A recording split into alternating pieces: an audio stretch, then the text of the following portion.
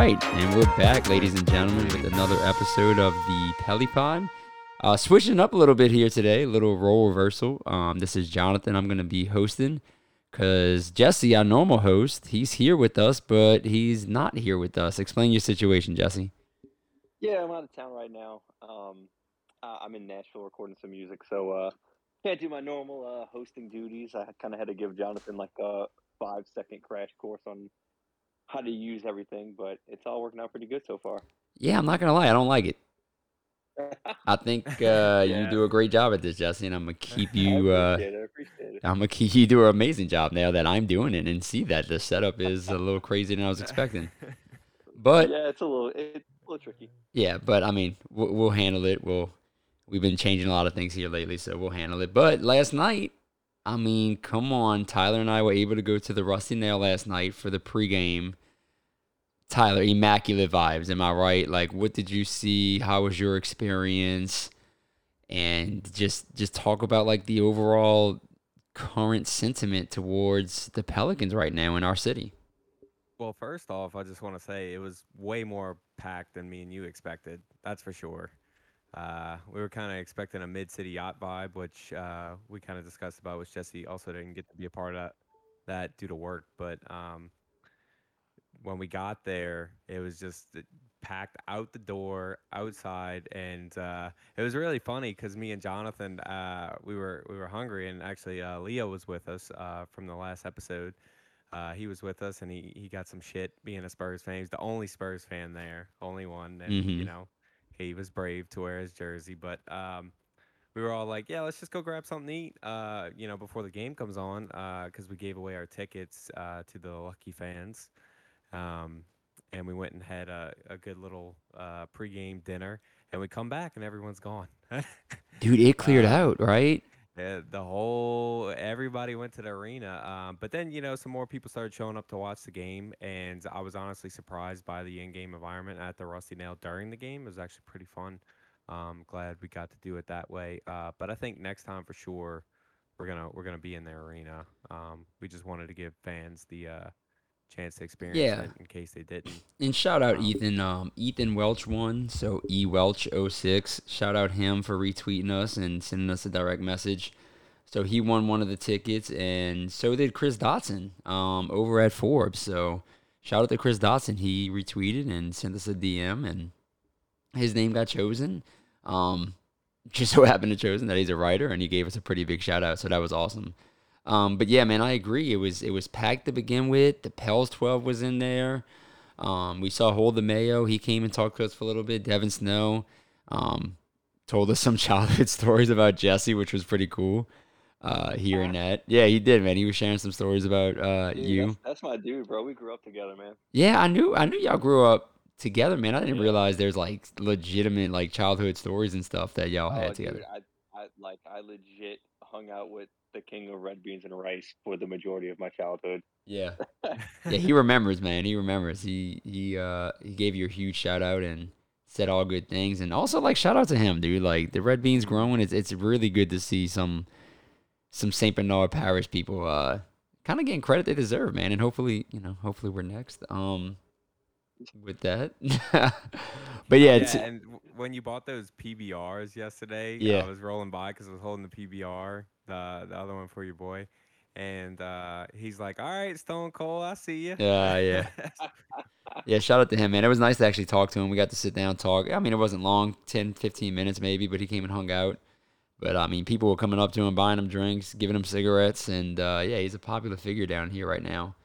And, yeah, it's good to see, man. He's a good dude. But back to the Rusty now. I mean, dude, the place was absolutely packed. And then, like Tyler said, we went and we got some sandwiches over at Cochon's Butcher. Came back and it was empty. Every single person went to the game that was there. There was two news stations at the Rusty Nail beforehand. They came and watched the pregame show and left. Trey Murphy's parents were there. They hopped on the Pels 12 podcast. So was Jake Madison was there. You saw a couple of other podcasters that I'm losing, but a lot of popular people off of Twitter were there, like Rel, Chris Connor. So, man, we just an amazing experience, a really good time. And even after that, man, even though it wasn't packed, there might have only been 20 of us left because we gave away our tickets. We didn't realize we had four, but whatever, we gave them away. And yeah, Tyler, what you think, man? I mean, overall, the game couldn't have gone any better. Yeah, and I would say just shout out to Boot Crew Media in general for getting that together with the Pels 12 and railing them and keeping the community at the biggest level I've ever seen as a Pelicans Hornets fan. I mean, we had our draft parties and our little get-togethers at Tracy's and stuff like that, but nothing to this extent at all. And I'm excited to see it continue to grow. I just like how inclusive our fan base is too. And even though Leo got a couple of jives, he got a couple compliments as well. So it was nice to see that just from our fan base being welcoming and not that sense of entitlement like some fans we know. But the game itself was really awesome, and I think we kind of knew how it was going to play out, but you got to say it was almost like, as far as if you were to write it down on paper, it was almost like a best case scenario on what would happen with a lot of the players. I mean, you're talking about that was possibly one of Herb's best defensive games all season, and he's talking about an all NBA defensive player essentially, and he really locked down Dejounte, and he turned it up for that game, and if he was off anyone's radar, which I don't really think he was at that point, he's on it now. He's on the national stage. And then just CJ showing the world like, hey, I can do what Dame can do, you know, and I can lead this team, and I will lead this team.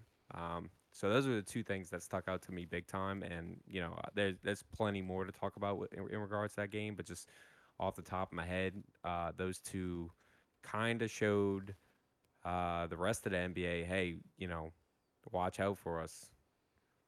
Yeah, Jesse, were you able to watch the game?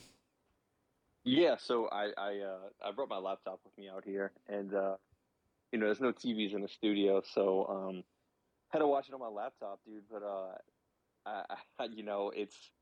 it's one of those things. It was such a like great moment just to like win that game and to kind of just like as Pelicans fans, we've just taken so much shit, right, from like different fan bases and the NBA and the referees. But just to, like to Yeah. prevail and like have this moment of like this true fan base that's coming together, that's sticking together and sticking with the team, just to get that win. I don't know. It felt way bigger than the Portland series to me, or like I was at the Western Conference finals game, or what was it, the trip to go to the Western Conference finals or whatnot. But like I was at those Hornets games and stuff like that back in 2008, 2009. I don't know why, but being 600 miles away, it still felt huge. And a lot of people were like hitting me up and was like, dude, this dude Herb Jones, and like Mm-hmm. him doing that on the national stage, it just felt like I think people are gonna know he's not a secret anymore. People are like, holy shit, not on Herb. That's real. I think that's a good place to start is Herb Jones because a lot of people when we were bringing up potentially him being second team all defense, which is still tough because he's not considered a guard, so he has to be in that forward spot. Literally doesn't make sense. Yeah, it doesn't because I mean, who was he guarding last night? DeJounte. Guard. Exactly right. Yeah, And he he's, was listed as guard. He's been listed but as the starting but shooting here's the guard deal, when right? the lineup's healthy. Yeah, right. He's the starting shooting guard. But anyway, so he's gonna guard Dejounte. He guarded Dejounte, and who's he gonna guard tomorrow? Paul Oh, he's gonna George. go Paul George. He's gonna guard their best fucking player every night. Like that's what's gonna happen. And I'm so happy that he showed out like that when we had a fully healthy team. Albeit Dion wasn't there, but we had our full squad there. They had their full squad there for the most part as well. And Herb Jones stuck out like crazy on a national stage because of his defensive presence. And I don't think people really get to see that from him that don't watch this team regularly. The dude is one of the biggest difference makers in the entire league on the defensive end. and we are a way better team with him. It's the little things, and then last night he got to show off the goddamn big things. I'm talking about the swats, the deflections, the steals, the fast break layups, the offensive rebounds, the assist. I mean, my dude was all over the court. And if you don't know, now you motherfucking know who Herb Jones is. What a game from him. Super efficient from the floor, but just an absolute pest on the defensive end all night. And I'm happy that after that he's starting to get his due in game 80. You know, it took 80 something games of him to finally get his due, but he's getting it now, man, and it feels good. Dude, this is how I know Herb Jones was good, right? So, for some reason, if a player is very good defensively, like opposing fans hate that player. They're like, like think about it, like Tony Allen, Patrick Beverly, Marcus Smart, like elite Draymond. defenders, Draymond Green. Like most fans hate that guy, right? And then Locked On Spurs this morning was like, "Oh, that Herb Jones, I hope he gets knocked on his ass. Like, who does Mhm. he think he is?" And all this shit. And I'm like, dude, that's how I know. Like, he's getting that reputation where it's like you hate this guy because you literally have to watch your star players suffer for 4 quarters. Yeah, did you listen to that, Jonathan? I did. What? That was just weird on their part. Dude, Yeah, and and like Herb the doesn't crazy even thing talk is shit. yeah, he doesn't. And like he's like if you watch like I watched the post game interview with him and he's just such a modest guy. Like, dude, everybody else is showing up in 3-piece suits and the dude showed up in shorts and flip flops. You know what I'm saying? Like he doesn't talk that much, you know what I'm saying? Like, yeah, he was in the moment, like he's having like a he's look, here's the thing, like people don't realize how hard these guys work to get to this spot, right? And here you have a second round draft pick who has worked his fucking ass off to get to this stage where like he's got 18,000 people screaming his name because of how well he's doing. Like, let that man live a little. Let that man gloat in what he's done. Like he really truly earned his spot compared to like most guys. And yeah, I just hate how like people can hate on a player for like maybe celebrating for a little bit. Like, yeah, like no offense, but none of us have ever worked that hard to be that good at something. And if the Mhm. opportunity presents itself, he should be able to celebrate. I think my second favorite part about that too, the first part being Herb getting his recognition. I mean, I can't, especially this past week, man. I can't count how many number of times that people were talking about Jalen Green going off in meaningless games. Respected Jalen Green. I think he's super talented, but you can't tell me that the Pelicans would be a better team if you swapped Herb Jones for Jalen Green. Like I think that's a very false statement, and I think Herb Jones makes a bigger difference. So seeing that this week, I think Herb Jones was getting disrespected because he was being put on a lot of NBA rookie first teams, and Jalen Green wasn't, Josh Giddey wasn't. But I think after that night, you see why. So it's nice to see him explode on a national stage. My second favorite thing though was the pressure was on, and Herb Jones played some of his best basketball all season when we absolutely needed him to. So that just goes to show you the moment wasn't too big. And man, I think that's a good segue to talk about. We played our rookie trio some heavy minutes, um, at some very, very serious moments in the game. We ended the second half with Jose, Trey, and Herb Jones on the floor. And somebody tweeted it. They were like, man, these rookies are letting their nuts hang right now. They were putting it on the Spurs. Uh, Trey Murphy with 22 minutes, Jose Alvarado with 22 minutes, Herb Jones with 37 minutes. That's a rook. Those are guys who played college basketball last season. What the hell? And they're all getting 20 plus minutes in a playoff game that we look dominant in? Come on, man.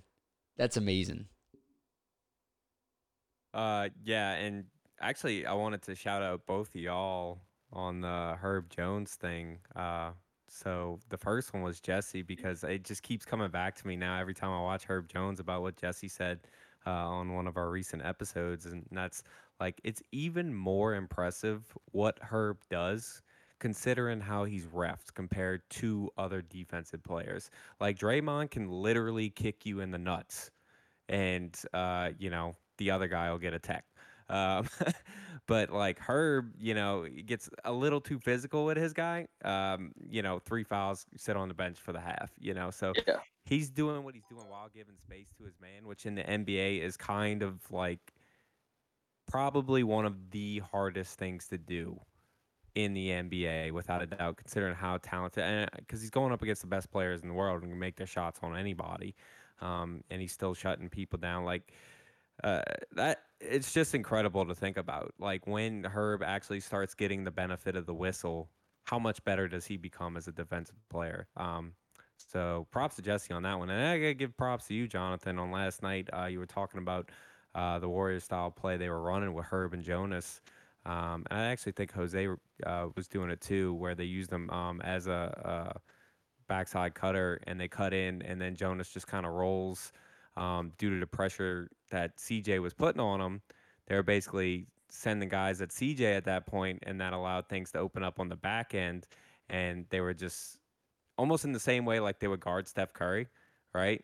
Hmm. Um, and that allowed them to pass to Andre, who would then pass it to Draymond for the easy dunk style play.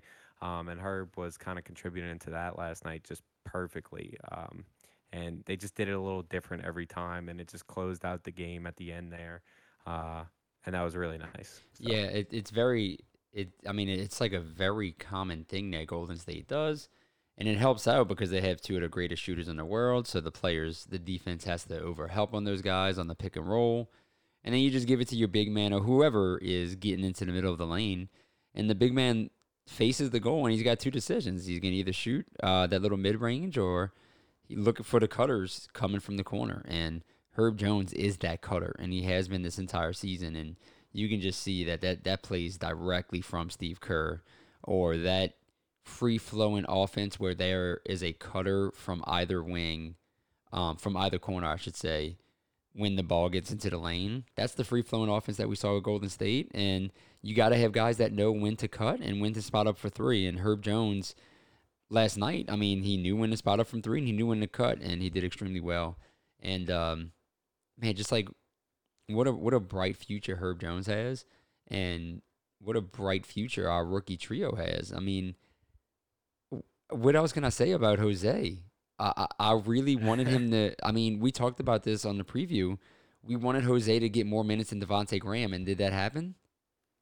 Absolutely. So I'm interested to see what did you guys see from Jose, and what did y'all two think about Willie's rotation with Devontae Graham and Jose last night? So I think Willie was able to cater to two situations. One, I think he gave Devontae a chance to come into the game and make a difference, right? And I think Devontae missed pretty much every single one of his shots, if I'm not mistaken. Um, and then he gave Jose the next opportunity. And look, you're only as good as your last shot, right? So, I mean, Jose comes in, and what does he do? He hits three huge 3 pointers at a time where I think we hadn't even made a 3 pointer yet besides CJ.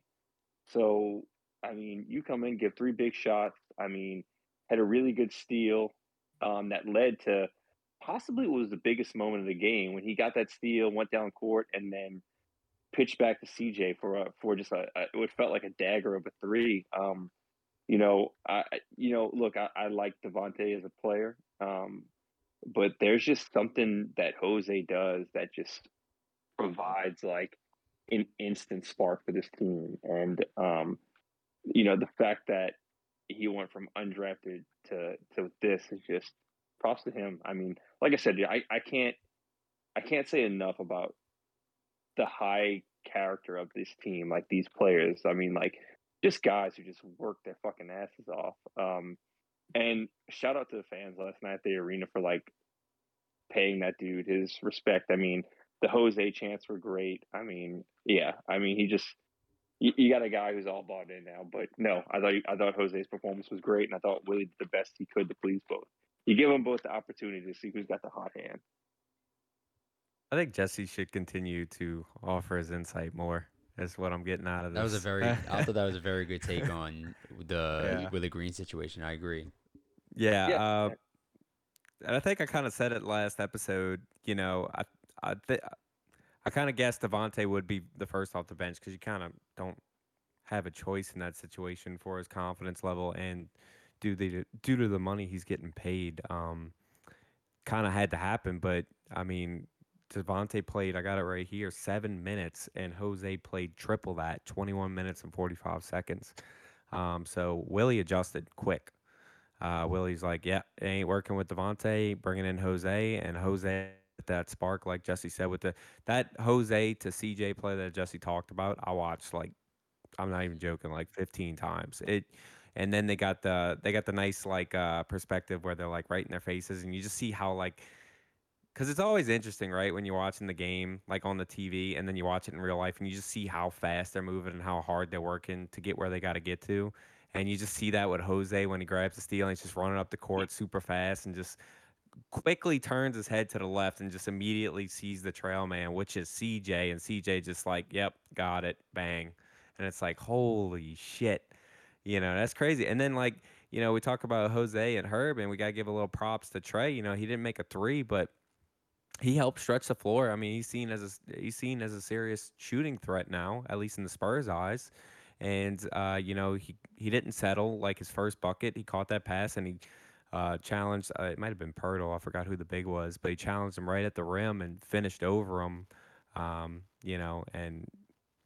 I mean, just that being there helped. And he fought on the boards.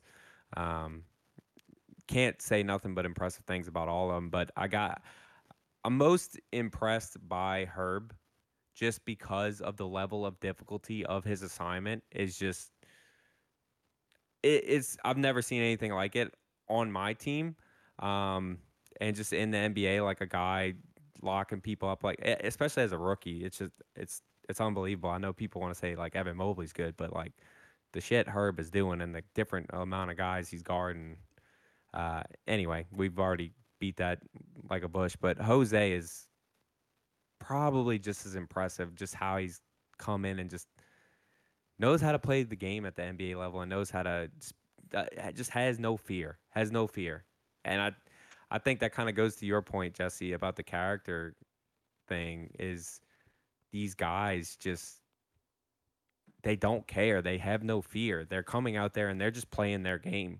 Herb, Jose, definitely Jonas, CJ, BI, like all these guys are going to play their way no matter what the situation is. They're not phased by it. They're not phased. You could have probably said that about BI a year ago, but you couldn't say that last night or really at any time this season, really. I man, I couldn't agree more. I don't think Willie Green went into this game with the idea that our bench guys had to get X amount of minutes, right? Yeah, yeah, So exactly. he like Tyler said, he adjusted very quickly. And like Jesse said, he just read what was on the court. And I think it was very apparent from the beginning. And we talk about the offensive end, man, but it's also on the defensive end.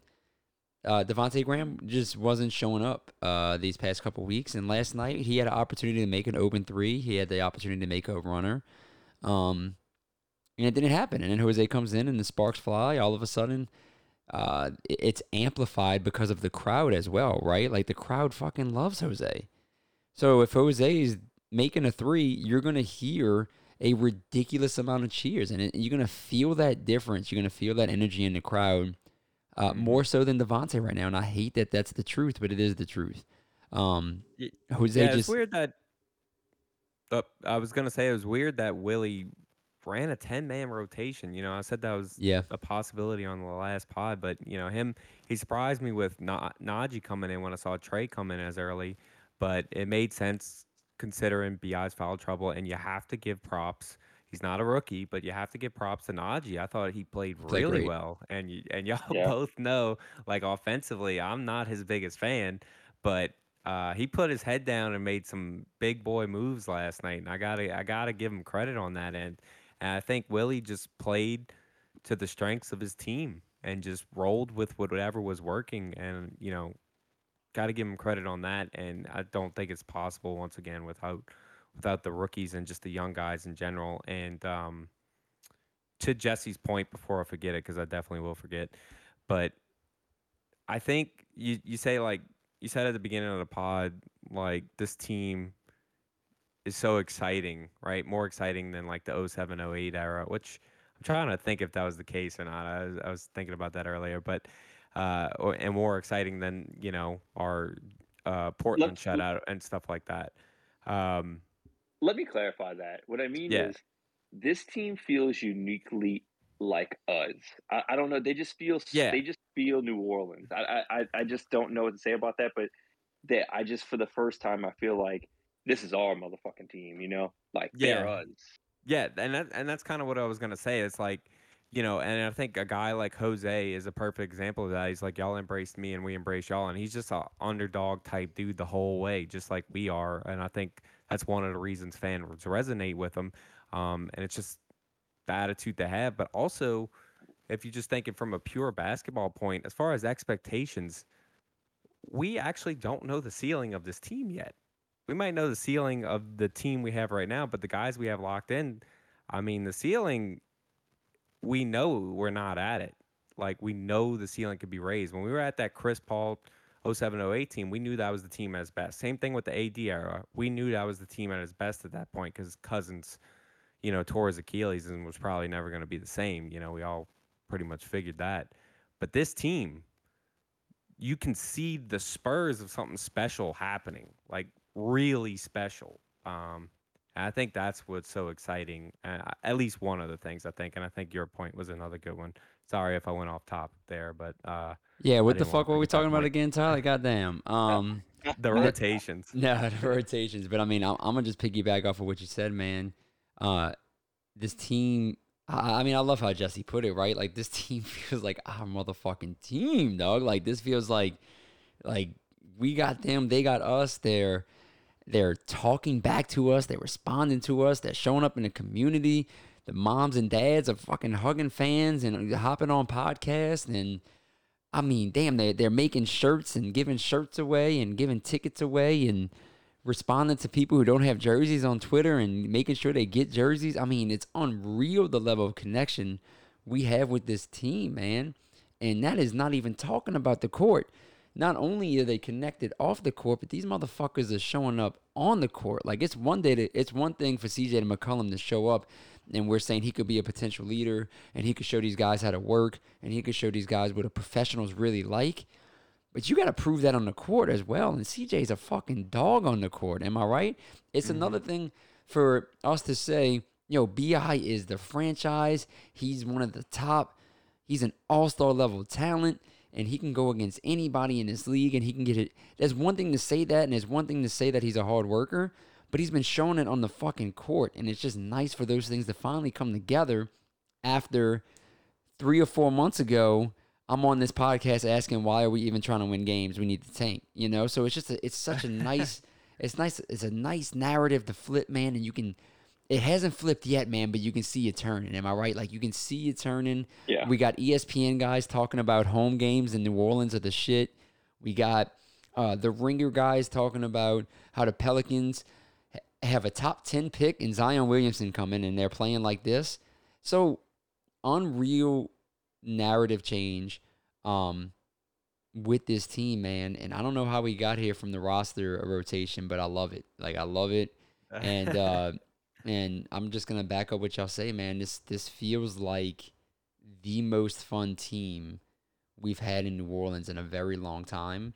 And it kind of feels like that Saints team after we drafted Kamara and Mike Thomas. Like you remember that was a serious culture Yeah. change when we released all those players that were good, but that we really didn't have a need for or that were giving us trouble. Like when we traded Jimmy Graham, people were like, what the fuck are we doing?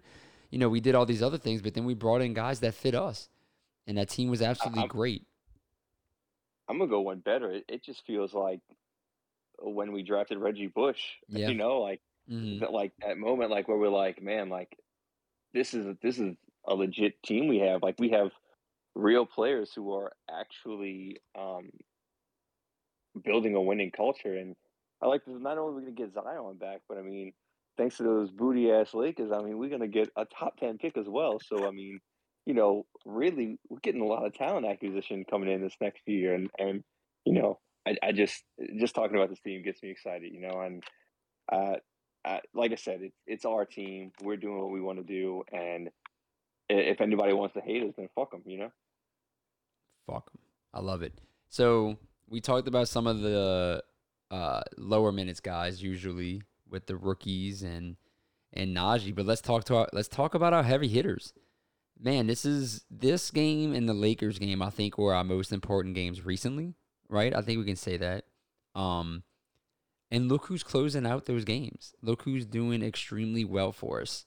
CJ McCollum, Brandon Ingram, Jonas Valanciunas.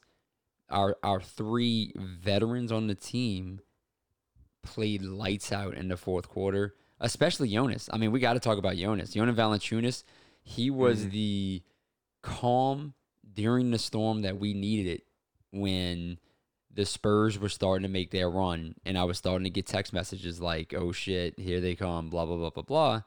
And here, Hold up. yeah, what's up? I'm about to stop you right there because I felt like he almost fucking ripped our hearts out when he got blocked by Pirtle Yeah, but at man, the rim. yeah, he did, but I feel like he closed out. He was part of he was part of the pieces of this team that closed out the Spurs. Yeah, yeah. I don't know. Like, man, that blew my mind. Oh yeah, I was like, that was a simple pump fake away from being a easy layup. yeah, and I was just like, come on, dude. It just felt like it gave at that moment. It just gave the Spurs so much momentum. And something we can't do on Friday is give the Los Angeles Clippers any type of momentum. I mean, that's just we're talking a whole different class of players on Friday. Yeah, and we can't go that long of a drought 6 without minutes without scoring. Yeah. right 6 minutes without scoring. But I mean, I remember that block. That was kind of a heartbreaker. But I think he scored 6 points in like the final 5 minutes or whatever to help close it out. Talking about Jonas, Yeah. um, which was a big deal. Yeah.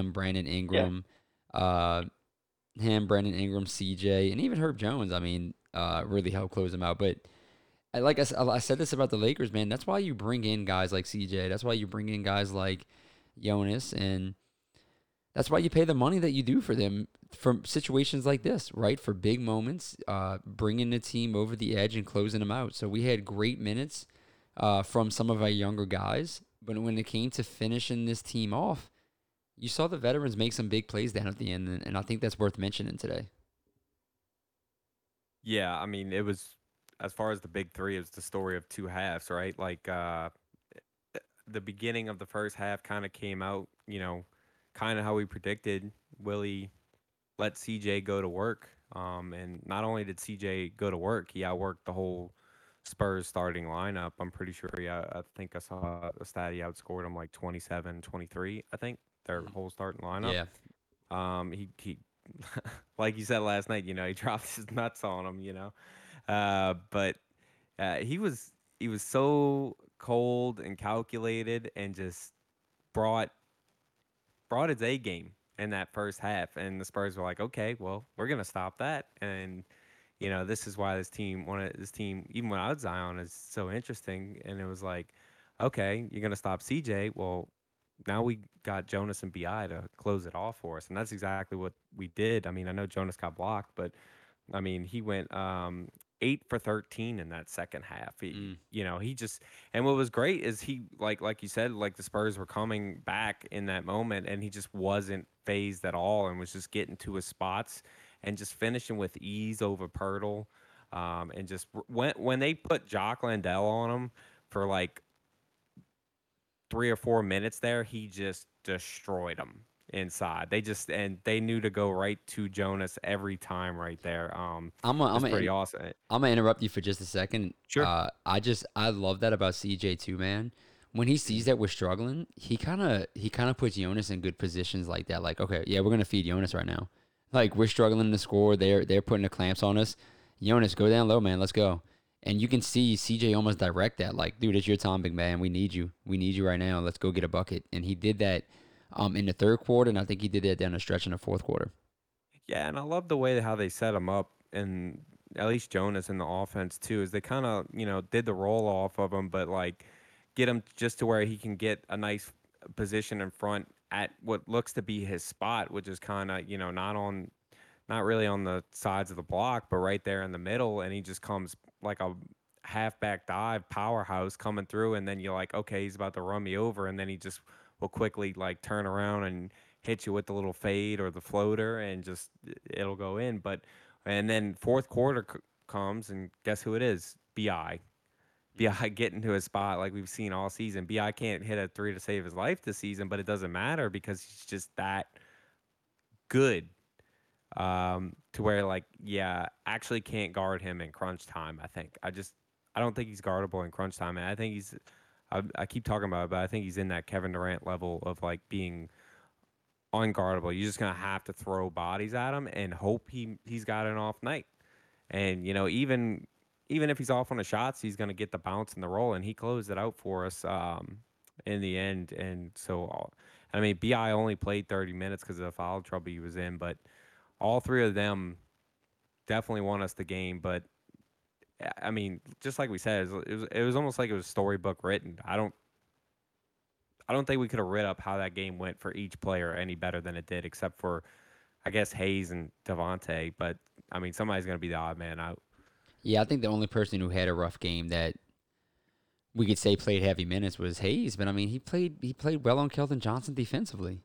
Yep. Really, Yep. really limited Keldon Johnson, and that was the person that I targeted that made me nervous because of his 3 point shooting this year. You talk about a 40% 3 point shooting four, um, going against a team that historically has been bad against the 3 point contest. So Jackson Hayes might have not made some parlay bettors happy, but he played really, really good defense on Keldon Johnson, and we won the game. And who's up next for us? Gee, I wonder you So taking a shot at there, John. Yeah, that's why I don't bet, dude. I can't bet. I was into all those free bets. I won the Super Bowl bets, and I'm done. I'm done. I deleted those apps off my phone now. I can't do it. Oh, nice. so I kind of have to dip out in a little bit, but to say this before I dip, I saw online a lot of Phoenix fans were saying after watching the game that they would rather play the Clippers than have a New Orleans team in the first round that could possibly get Zion back. So no matter what, how the season ends, I would really like the chance to make some people uncomfortable. So if we can get that chance on Friday night, I think we're more than capable of winning. And how Um, poetic and, I was gonna say, how poetic would it be to go up against Monty and Chris Paul too? yeah, absolutely. I mean, the old guard versus the new guard.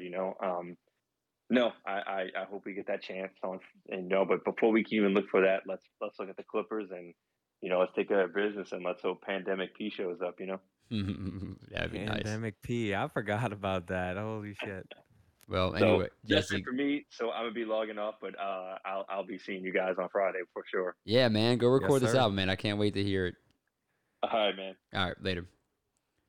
So, Tyler, we got the Clippers up next, like Jesse said. 3 point shooting machines. Mm-hmm. And I'm just looking at their previous game. They went 16 of 35 from the 3 point line. That's 45, almost 46%. Almost half of their shots come from the 3 point line. And they make them, man. I think that's got to be the key to the game for me when we're going into this game tomorrow against the Clippers. If we want to get that 8 seed, if we want to secure it, we have to shut down the 3 pointers, man. You know, a team making that many 3 pointers compared to us, we make less than 10 per game.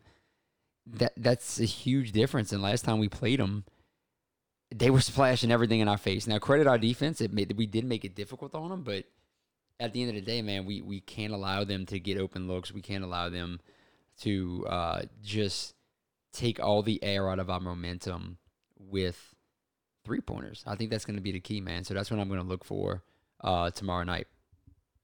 Yeah, they gotta have the most wing depth in the league, which is gonna be a real interesting challenge for Herb. I mean, know who Herb is probably gonna be on, Paul George, but it's gonna be an interesting challenge to see what Trey and Brandon, um, and probably I would bet Jackson Hayes, Larry Nance are going to be tested out there as well because they're going to probably run smaller ball lineups at some point. But you talking about their shooters just going through it.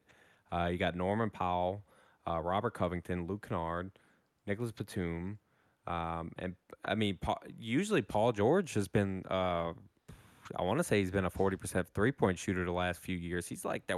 Out of all the names I just mentioned, he's their worst shooter from Wow. the 3-point line this season. So uh, they have some serious firepower at shooting, but they don't have anybody who's really going to take you off the dribble and create besides Paul. I guess maybe Reggie Jackson, Yeah, probably, I mean, right? playoff Reggie Jackson seems to be a different animal. These past few So seasons. it's a real interesting it's a real interesting concept defensively because I've really felt like the defensive weakness of the Pelicans this season has actually been from elite guard play, and just tearing us apart in the pick and roll and our drop coverage with Jonas and just really taking advantage of that the lack of verticality we've had as rim protectors, and switchable guys besides Herb. Um, but to see that these are guys who can just shoot over you. Right. And that's the interesting part. So, like, if their shot is on, I really don't know if there's much you can do defensively. And that's the scary thing about the Clippers. That's when the Clippers are at their scariest. So, we're getting Paul George, like Jesse said, are we getting playoff pandemic P, who's can't really shoot? Or are we getting the guy who is going to go lights out from beyond the arc? But not only that, he opens up the games for all those other guys. And all those guys are competent defenders for the most part too. And the thing is, Tyronn Lue coaches a good team. Like uh, they find the right matchups right away, and they're not scared to abuse your weakness. So Yeah, it'll be really interesting. shout out to Lou, man. I think he did a great job with this team this year.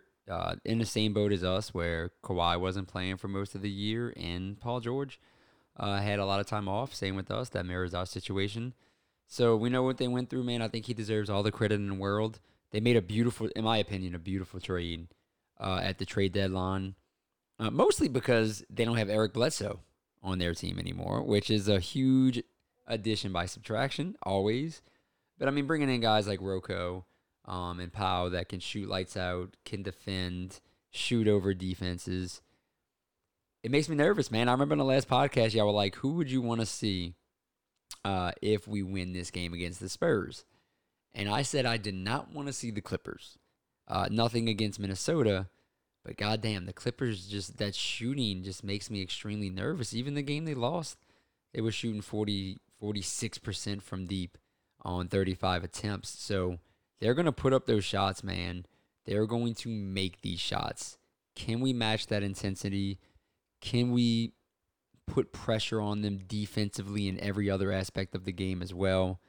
I hope so. I want to see a playoff series here in New Orleans so badly. And once again, it's kind of poetic. We have to go through a Los Angeles team to do it. And if we beat a Los Angeles team, we go against our former coach and our former point guard with our brand new team that's young and upcoming. So, and I want it so badly that I'm actually nervous right now talking about it, Tyler. Yeah. Don't be nervous, brother. Don't be Yeah. nervous. But uh, yeah, I think one of the keys to the game is like I don't want to sound like Antonio Daniels here because he's gonna know way more than me on that, and he's probably got some actual good keys to the game. But I really do think that the Pelicans need to continue to play to their strengths and not try like if the Clippers come out firing and they're just hitting on their threes, we cannot try to match them Mm. in that area. Do not settle. I thought they did a great job, last night not settling for jumpers. Trey, Herb, and maybe that was something they were told by their coaches, but neither one really settled. And when they did take their shots, it was good, high quality shots, and they made them, right? But don't settle. We're not a 3-point shooting team right now. So don't try to match the Clippers in 3-point shooting. You will lose that battle. You will lose it. And we'll probably lose it regardless. I would say if we win it, we probably will win the game. But I don't see that happening. So it's important to continue to play to their strengths. They're going to try to take advantage of the, what their strengths are against us, we can do the same to them. I mean, they don't have a guy on their team unless they go throw one of the bigger guys who can really get in the way of CJ. You know, Right. um, Bi, it's like I said, when he gets to his spot, he's pretty much unguardable at this point. I don't see why the Jonas matchup still can't work. You know, with CJ and Jonas in the pick and roll right now, with the way that's looking and the way we have our current guys playing on the wing, we can still play to our strengths going off the Spurs game. I don't. The only thing you have to worry about is really their shooting, and if their shooting is not on, you can win this game hands down. Yeah. Which is why I'll take the Clippers. E- Personally, I'll tell you who's going to be a key. And you said this for the last game, but who's going to be really key in this one? I think is going to be Jackson Hayes Yeah, slash Larry Jackson Nance. Hayes is like the X factor, man. Like if he comes out and he can be that wild, like dude, almost like a wild horse out there, just going insane. Then Hmm. he can make a huge difference early too, right? Because they don't really have somebody that's going to match up with them. Zubac's going to have his hands full with guarding Jonas. So who does that? Well, because Marcus, Well, yeah, who's that? Marcus, the other Morris brother is a legit stretch big. He's a Right. legit, so he's going to have to be out on the He's gonna perimeter. have to be in a perimeter, but at Uh, the same time, he's got to guard Jackson, right? So like that yeah, might open some things up. He's a smaller wing. I mean, he's a smaller four out there and not as athletic as somebody as Jackson Hayes. Does not play above the rim at all. So yeah, I would potentially say again, most of their team doesn't really have that level of athleticism anymore. I right? mean, a lot of these guys are on the back. You know, Yeah, well, this I say team. a lot of them, but the more athletic ones like Serge, like Nicholas Batum and stuff like that are on the back end of their 30s, aren't going to be slamming it on your head Yeah, anymore. But um, I said you that know, this team they're disciplined. this team was set up to win the bubble. I really thought that. I thought COVID messed up the Clippers the Hmm. most out of any team in the league. Maybe you can argue Milwaukee. They were tearing through the league, but they had Eric Bledsoe at point guard, so it didn't matter anyway. But yeah, the Clippers. You're right, man. A lot of veteran guys, but at the same time, a lot of those guys have a lot of playoff experience too, and we don't. But I agree with you, Tyler. Just I'm not gonna beat a dead horse. We already talked about all of our positive with the Lakers games. I mean, with the game last night against the Spurs. I think those same positives probably pop up in this game, right? The same strengths probably pop up. We got a rookie trio off the bench that's ridiculously energetic. We have our veteran presence with Jonas, Bi, CJ. We have a couple of savvy guys off the bench like Larry Nance and Najee Marshall. The only guy that really didn't make a big difference offensively was Jackson Hayes. So, we know it's there. We saw the playoff rotation against the Spurs. I think it's going to be extremely similar against the Clippers. And if we execute as well as we did for 3.5 quarters with the Spurs, um, we're gonna win, man. We're gonna win, and I hope that's the case. And I'm feeling good about it, especially because where we're gonna be at for this one, where we're gonna watch this game Mid at, City Yacht Club. and what happened last time we had Mid City Yacht Club? We won. Beat the We filled Lakers. our fucking pouch with fish, Filled their pouch with fish. and I think that's going to happen again, man. You And think so? I'm very, I'm Is cautiously that your prediction? optimistic. I'm cautious. I'm not making, we're not making predictions on this show anymore, man. I was trying to turn this back into a prediction Come podcast. on now, dude. This is the Pelly Pod, not the prediction pod. But with that in mind, I really hope we get pandemic P instead of playoff P, although they seem to be the same. So I A lot of almost P's being they thrown around here. almost need to run them off the line. Like you You would don't hope really want to so. do that in the NBA because dudes are so skilled. Like just getting to the rim in general, and it can really put your bigs in foul trouble and really just start to break down the defense, But who did rotation wise. But we did that against the Lakers? Willie Green came out and even said that was the game plan. Do you remember? He said, we were trying to run LeBron James off the 3-point line. And he was like, normally that doesn't sound like that's something you want to do, but he was splashing those threes. So we have that in our game plan. We've seen it before. If they're making their threes, man, we've been in a position where we've had to adjust and run people off the 3-point line. So that is a possibility. You're right. yeah, I mean it's kind of strange. It seems like the NBA's kind of gone away from the shoot or die offense that the Orlando Magic and our former head coach Dan Van Gundy made so Mm-hmm. famous. But it really feels like the Clippers are that team in the Western Conference. It seems like they rely on their shooting more than most, just because they have really good shooters. First off, kind of remind me of the Jazz last year. Like the Jazz were just so damn good, just from 1 to 5, and just made every shot they took. That they were dangerous, and I think that's the reason why the Clippers are where they're at. It's just because they have so many guys whose shot aren't bothered by it. I mean, we just keep repeating ourselves. That's just going to be the key to stopping the Yeah. Clippers. So we got to stop the shooting. I'm not too worried about other aspects of the game. I don't think they're that great of a defensive team. I think they can. I think they have guys that can play within a game plan, but I'm not particularly scared of them on that end, especially with the way our offense is clicking right now. Yeah, no, man. I'm excited, man. I really am, and it's just been such a fun. Regardless of what happens, man, it's been such a fun season. We finally have a setup here in the podcast where we can do this more regularly, and I love talking sports, especially the Pelicans with you, Tyler, and especially with Jesse. It's just we all live extremely busy lives, and for what 45 minutes, an hour, like all of that just kind of goes away, and I'm totally focused and totally present on what's happened with the Pelicans, and it's extremely fun and extremely therapeutic in a way, and it's brought a lot of joy to a lot of people's lives this year, including my own. So if that continues tomorrow, I'm super excited about that, and I really hope it does. If it does not, I mean, I can't help but smile about what happened over this past season. We'll definitely do a post pod. Uh, we're definitely trying to get consistent. We have some good off season plans, regardless. And I mean, I just want to ask you this real quick, Hmm. Jonathan. Win or lose, like you have to feel good about the team, right? Like, I mean, Probably. losing would be disappointing. We'd probably blame somebody, get pissed off at first, but like you'd have to really put the season in perspective. Win or lose tomorrow, like And it's a pretty damn good here's the season. thing too, Tyler. Man, I don't think I've seen like if the season ends tomorrow, which I really hope it Hmm. doesn't. But if it does, I don't know if I remember having this much hype about a team ever. Uh, Even after we I'm won. scared I'm gonna be too optimistic in Yeah, the but I off mean, season, yeah, like I always am. we always are. And then Yeah. some asshole Lakers fans are gonna retweet us in 3 years down the line about it. But whatever.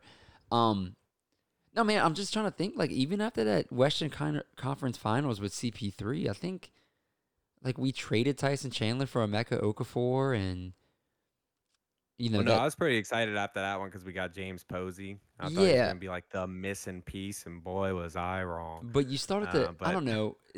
That was kind of like it was a different. It was just different, right? And then after we mm, swept the Portland Trailblazers, like we lost Boogie Cousins, we lost Rajon Rondo. We weren't as hyped as we probably could have been if we retained some of those players. I felt But I like we mean, were getting there in the Boogie year. I yeah, felt like the Boogie year was like like it was approaching what we've hit right now. Like we were going. If Boogie doesn't get hurt, I think we're there as a fan base, right? But then Boogie gets hurt, and then the casuals drop off, the bandwagon drops off, the team has to rebuild. AD's gone to go, yeah, yeah. do his thing or whatever. But and then it's just kind of got to reset, and then COVID hits, and then David Griffin's trying to sell his cars, and I it's know, just man. That team was fun though. You're right. The we before just that, never like like every time. we had Yeah. like Miritic was like a very fun Yep. story. You had Drew, Yep. you had AD, you had Because Boogie. we had the slogans like Miritic's thing was like he shaved his face and like Yeah, everybody was trying to get him sponsored by Gillette. Like we were doing the same things, and we had that winning culture, but like I think in the back of our minds, a lot of us knew it probably wasn't gonna it last, wasn't you sustainable. know, Yeah, and it wasn't sustainable, and we just could never just we kept hitting it hiccup after hiccup. Awesome thing with this team these guys are locked in, like under contract, committed to the franchise on a personal and financial level. Like, they're all young. Like, that's another huge thing. Like, oldest player on the team is CJ and Jonas. CJ's 30 years old. He's as old as me. He's not old. Um, but and it feels like it's coming together, and you really just praying that you can see it with Zion on the court. Because if I don't want to keep talking about that, but I want to focus on the team for tomorrow. But that potential's there. That's all I'm gonna say. Yeah, man, I'm excited. We can't do a giveaway for this one because it's in LA, but I'm just gonna once again give a shout out. Once again, give a shout out to Chris Dotson. His Twitter handle is doing it Dotson, Dodson. Give him a follow, man. He's awesome. He writes for Forbes. He's the one who did those pretty big articles about with the Pelicans front office and the future Yeah. of the front office. Yeah, like the future of the Smoothie King Center and Valley Sports and a lot of those things he covered. He did an amazing job with that. And shout out to Ethan Welch. His Twitter handle is ewelch WELCH06.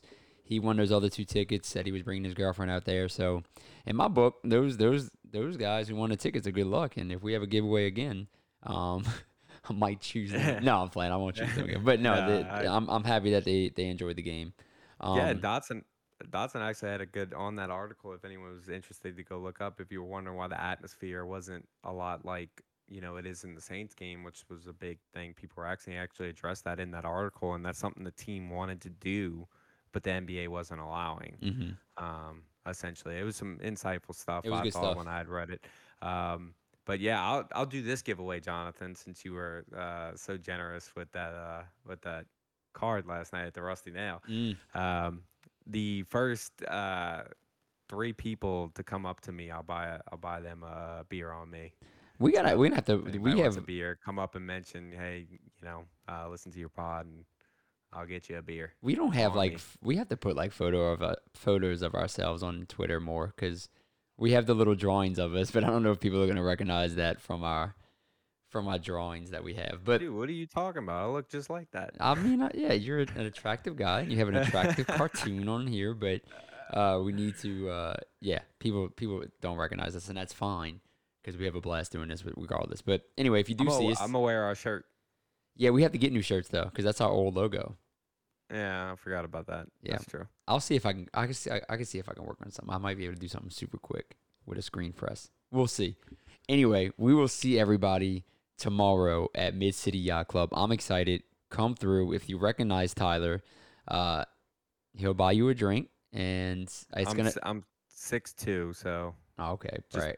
Okay. walk to the tall guys and just ask if they're Tyler, and just keep going until you get to me, and then I'll be like, no, and Yeah. that way I won't have to buy you a drink. Yeah. No, I'm And just kidding. I have a really big chin, so I stick Yeah, out a look little for bit. a big chin and a tall guy, and Yeah, that's us. That's us. That's us too. Well, anyway, dude, I'm looking forward to it, Tyler. This has been fun, and Yep. hopefully we can do a post pod after the game, and hopefully it's a positive one.